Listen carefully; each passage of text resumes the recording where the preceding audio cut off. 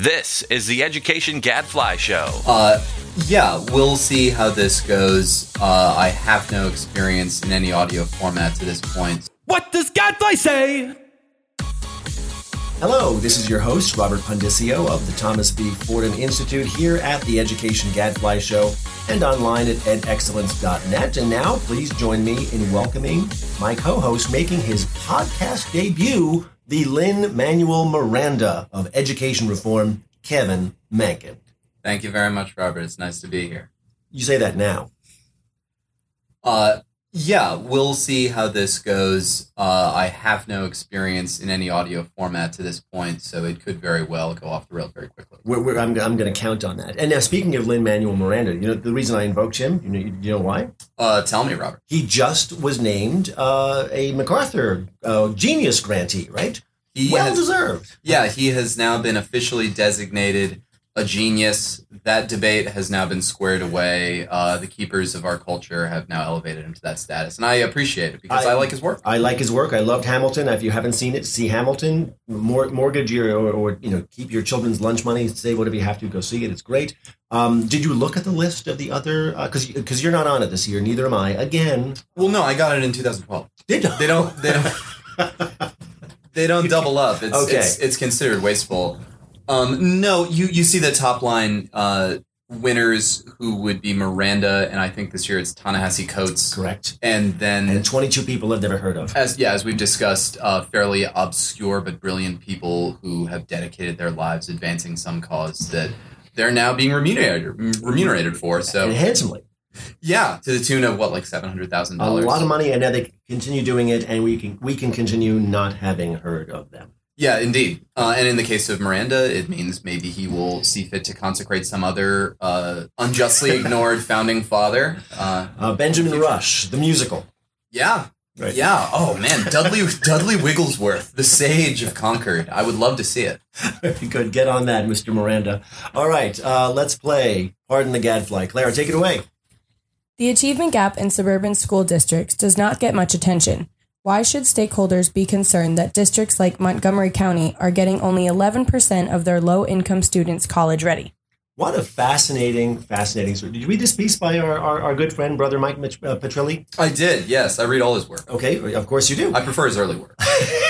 Pre-2012. Yeah. He sends his sons to the Montgomery County schools, and he came up with this remarkable piece of data that shows a well-regarded suburban school district. But when you look at it by subgroups, only 11% of the kids of color, low-income kids of color in Montgomery County are college ready, as determined by SAT and ACT scores. I was kind of surprised by that. How about you? I was surprised, and of the two figures that he shows in his piece, that's the more striking one of kids who have taken, I think it's the ACT, SAT. You see higher figures for Blacks and Latinos. It's somewhere a little bit closer to 20%. But of course, you want to take the broader numbers.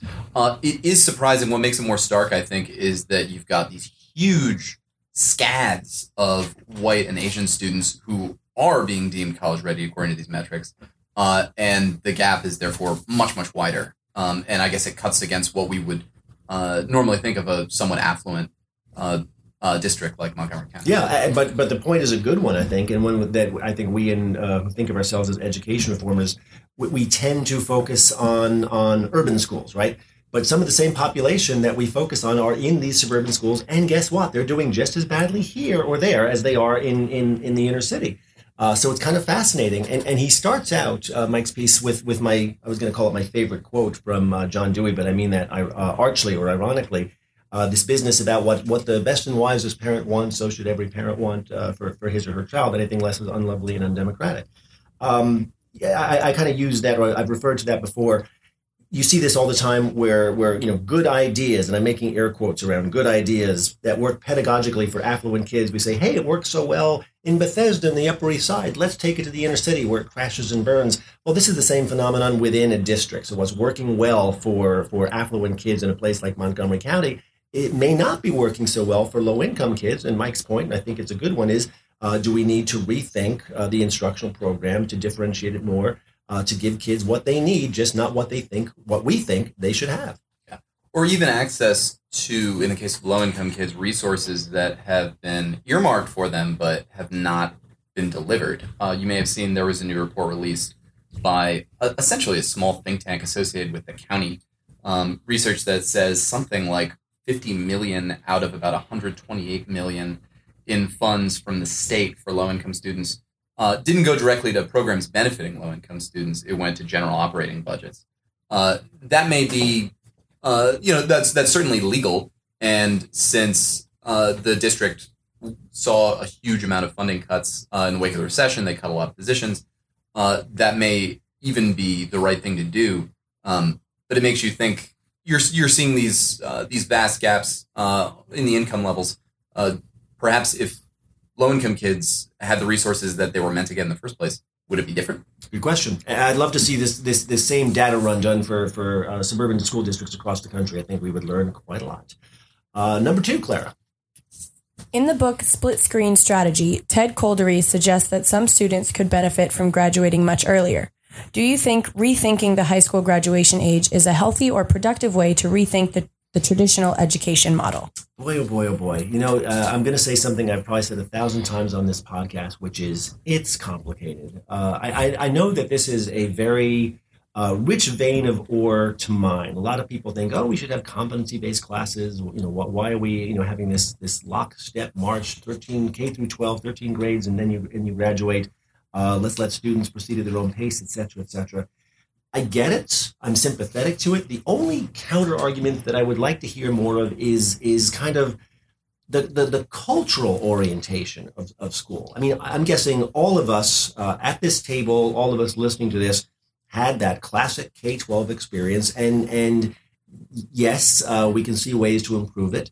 But that's just the way we do school. Am I being fussy by just saying, well, that's just the way we do school, and there's some intrinsic value to that? Let's be very, very careful about messing with that. I guess this makes you the Edmund Burke of education reform. That's right.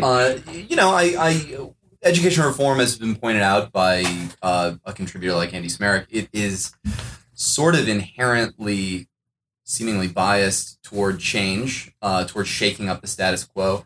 I think that's probably to its benefit. The status quo exists for a reason, of course, but in the case of Koldery's book, there is something persuasive about this case to me. He makes sort of a broader claim, and perhaps an indefensible claim. It's quoted in our review in this week's Gadfly by Kate Stringer, that he reckons that with the number, I'm paraphrasing, with the number of restrictions that are placed basically on the freedoms and the freedoms of movement and opportunity on adolescents, they are the most discriminated against segment of people in our society. But come on, that's a little bit of overstatement. Well, yeah, he's making sweeping claims, but I see some truth in it. I by 16, it seems to me at least some high school students ought to be able to choose their own path, if that path includes seeking employment outside of school. I mean, in high school, I didn't even have the option of seeking part-time employment. Yeah. Okay, I did. Name a fast food restaurant. I worked there. Yeah. And how long did you stay, though? That's the question. Longer than I should have, perhaps. Maybe the job is still open. No, I don't want to over-argue the case, because I think there really is some wisdom, and he's Ted Koldery, and who am I? I just get very, very nervous when we suggest just blowing up these models that are not merely academic. And I'm biased here. My daughter's an athlete, okay, for example. She's, that's been a very, very big part of her schooling. I was involved in theatrical productions when I was in high school. We have schools for things other than academics. They're civic institutions. They are cultural places. They're athletic institutions for our kids. You can't pull one of these levers without disrupting some of the other ones. Do I think that there should be more high school models that allow the kinds of kids that Ted is referring to be better served? Of course. Do I want to upset the entire apple cart and say, let's change the way we do high school in America? Yeah, I'm not quite there yet. Yeah. Okay. And speaking of which, this is kind of related. Number 3, Clara. Dartmouth economists have suggested that the boom of the fracking industry has increased high school dropout rates. Are students being forced to choose between work and school? I don't know if they're being forced to choose, but this data, and it's kind of fascinating, says that they are choosing, and guess which one is losing? It's school. That's right.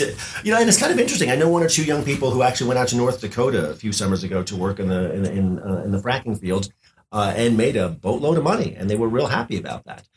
So this piece of research, I believe it was from Dartmouth, suggested, I think there was like a 1.5 or 2% decline in graduation rates because they're linking this with job opportunities in fracking, which is kind of fascinating. It's actually even more stark than that. I think I saw 1.5 to 2.5% increase in the dropout rate for each percentage point increase in employment in the oil and natural gas fields. That's pretty striking. It sure is. And it could very well be that this is another area that's impacted by the recession. Jobs are hard to come by, and you have extraordinarily high-paying jobs for extraordinarily low-skilled workers. Yep. Perhaps it's only logical that they should seek employment outside of school. But there's a downside to that, because these fields, which arise basically out of nowhere, often end up turning into ghost towns. Mm-hmm. Since its peak in December of 2014, the national oil and gas industry has shed like 8% of its jobs. Peak fracking. We may still see yet another spike at some point, but right now we've got depressed fuel prices, and that's leading to a lot of these places being shut down. Right. So while it makes perhaps short-term sense, I think this case probably argues against my point from the previous segment. Kevin. Yeah, exactly. Let a 17-year-old choose, and he may choose $15 an hour in a fracking facility, but that could not be a good decision for long. Yeah, and Aaron Churchill, our colleague, reviewed this report for the Gadfly and makes the point, I think it's the good and obvious and correct one, which is students should not have to choose, right? And this perhaps reinforces Coldry's point from the previous segment. If we want kids, certainly there's an interest in seeing them be upwardly mobile, right? So that $15 an hour job, it's hard to say no to that. And let's applaud the initiative. That's great. But we don't want them dropping out of school. Is there an educational high school model that will allow them to do both, that will allow them to take advantage of short-term economic opportunities while continuing to matriculate? I don't know what that model is, but maybe Ted Coldry could get to work on that for us. And moreover, I think it's just as a final point, it's kind of worth pointing out that the idea that, I mean, fracking is not necessarily solely to blame for this. You see this in a lot of parts of the country where all of a sudden employment opportunities blossom for folks without a lot of job skills. Sure. Construction would be a great example Absolutely. for the housing boom. If a 16-year-old is sitting bored in pre-calculus and he knows that he can be making oodles of money, right, literally tens of dollars an hour, working a low-skill job, then they're going to be doing it regardless of whether it's fracking or another field. So it's probably something we should keep in mind. Yeah, exactly. Fracking is the current phenomenon, but there will be other opportunities like this. If you want to rethink high school, that's not a bad way to start, is by looking at the economic opportunities that exist and making it possible for kids to take advantage of both their academic trajectory and the short-term opportunities. Why not? Makes all the sense in the world. That's all the time we have for Pardon the Gadfly, and now it's time for Amber's Research Minute.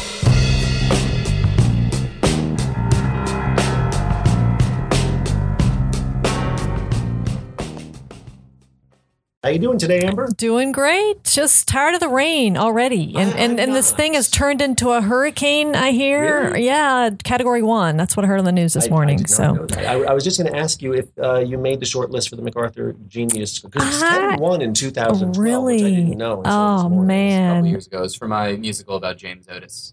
I did not know that. And but they have like geniuses of all different stripes, right? You can be a genius in all different things, as I recall when I looked at it last time. Indigo child theory of genius. We're all geniuses in some way. Yes. I guess I'm revealing myself to be completely unsophisticated. Yeah. With the exception of Ta-Nehisi Coates and Lin-Manuel Miranda, there were 22 people I could not have picked out of a police line. Right, Not that I expect right. to. Well, I mean, they're artists and musicians and thought leaders. Right, but nobody from the world of education. Philosophers. Yes, right.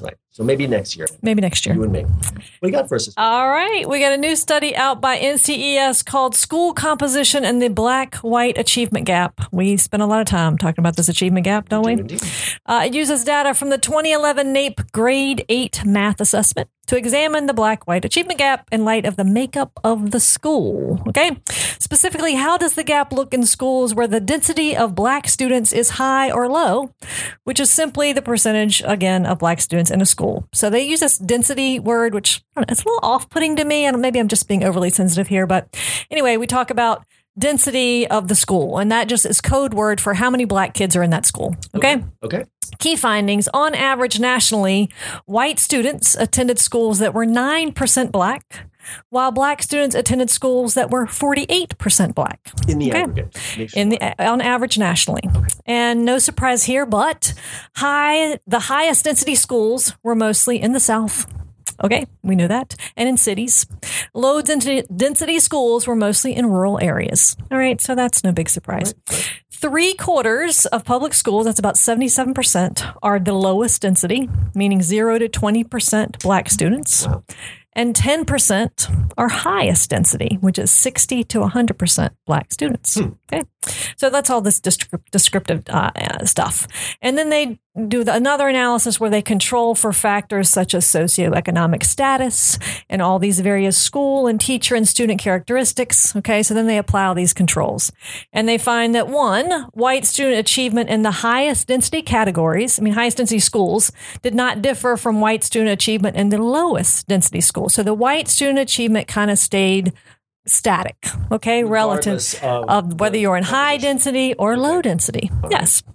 Number 2, for black students overall, and especially black males, here we go with our black males again, achievement was lower in the highest density schools than in the lowest density schools. So the black male kids had lower achievement in the higher density schools than in the lower density schools, okay? And number 3, and this is kind of interesting, there were no significant differences between the percentages of black students in a school and achievement for females.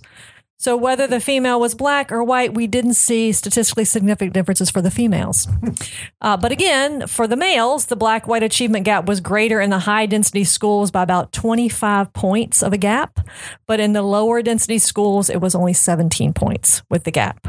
So one thing to keep in mind, because, it's descriptive, it's not causal, is that they can control for stuff like family income, teacher credentials, and all this other stuff, but you still have a self-selection bias. You're not going to wipe out that self-selection bias no matter how many controls you kind of try to throw in there. So what we're saying is that there's something about parental motivation, for instance, right, that we just can't measure. So we got to concede that students in these mostly, I'll use the word segregated schools, right, if you will, are going to be different than those who are in integrated schools in ways that we can't really measure. Okay. So in the end, I think I was just kind of thinking to myself, the fact remains, whatever you think about the study, it's mostly descriptive, it's correlational. We fret, right, a lot about whether schools are segregated or not and what to do about them. And I think this study, is light on, the answer to that, because it's obviously a very complicated problem. Sure. So it's good descriptive information, but I think that they really shortchanged the fact that these kids are still different in fundamental ways that we can't measure. So the answer is we need to know more. Yeah, I think we need to know more. And I think that we need to concede that we can talk about these gaps and we can talk about how many black kids are in a school and how that impacts achievement in a correlational way. But we can't be real definitive about these differences that we're seeing because we're not able to really figure out how these kids are fundamentally different. So there's something going on here that these models can't capture. So I was just saying, let's not die on the sword relative to these research findings in particular. But yeah, I think, and you guys know this more than anyone, in the school choice world, right? Some of these no excuses schools are being sort of beat up on because, they're not caring so much about integration. They're just, they're setting up schools in these inner cities where these kids are. Right. And some folks are kind of beating them up for that. And I think this kind of research is trying to speak to that problem of, what do we still do about these schools where you just don't have a lot of diversity? Right. Great question. And it's not going to go away anytime soon. Thank you, Amber. And that's all the time we have for this week's Gadfly Show. Until next week. I'm Kevin. I'm Robert Fundisio for the Thomas B. Fordham Institute, signing off. The Education Gadfly Show is a production of the Thomas B. Fordham Institute, located in Washington, D.C. For more information, visit us online at edexcellence.net.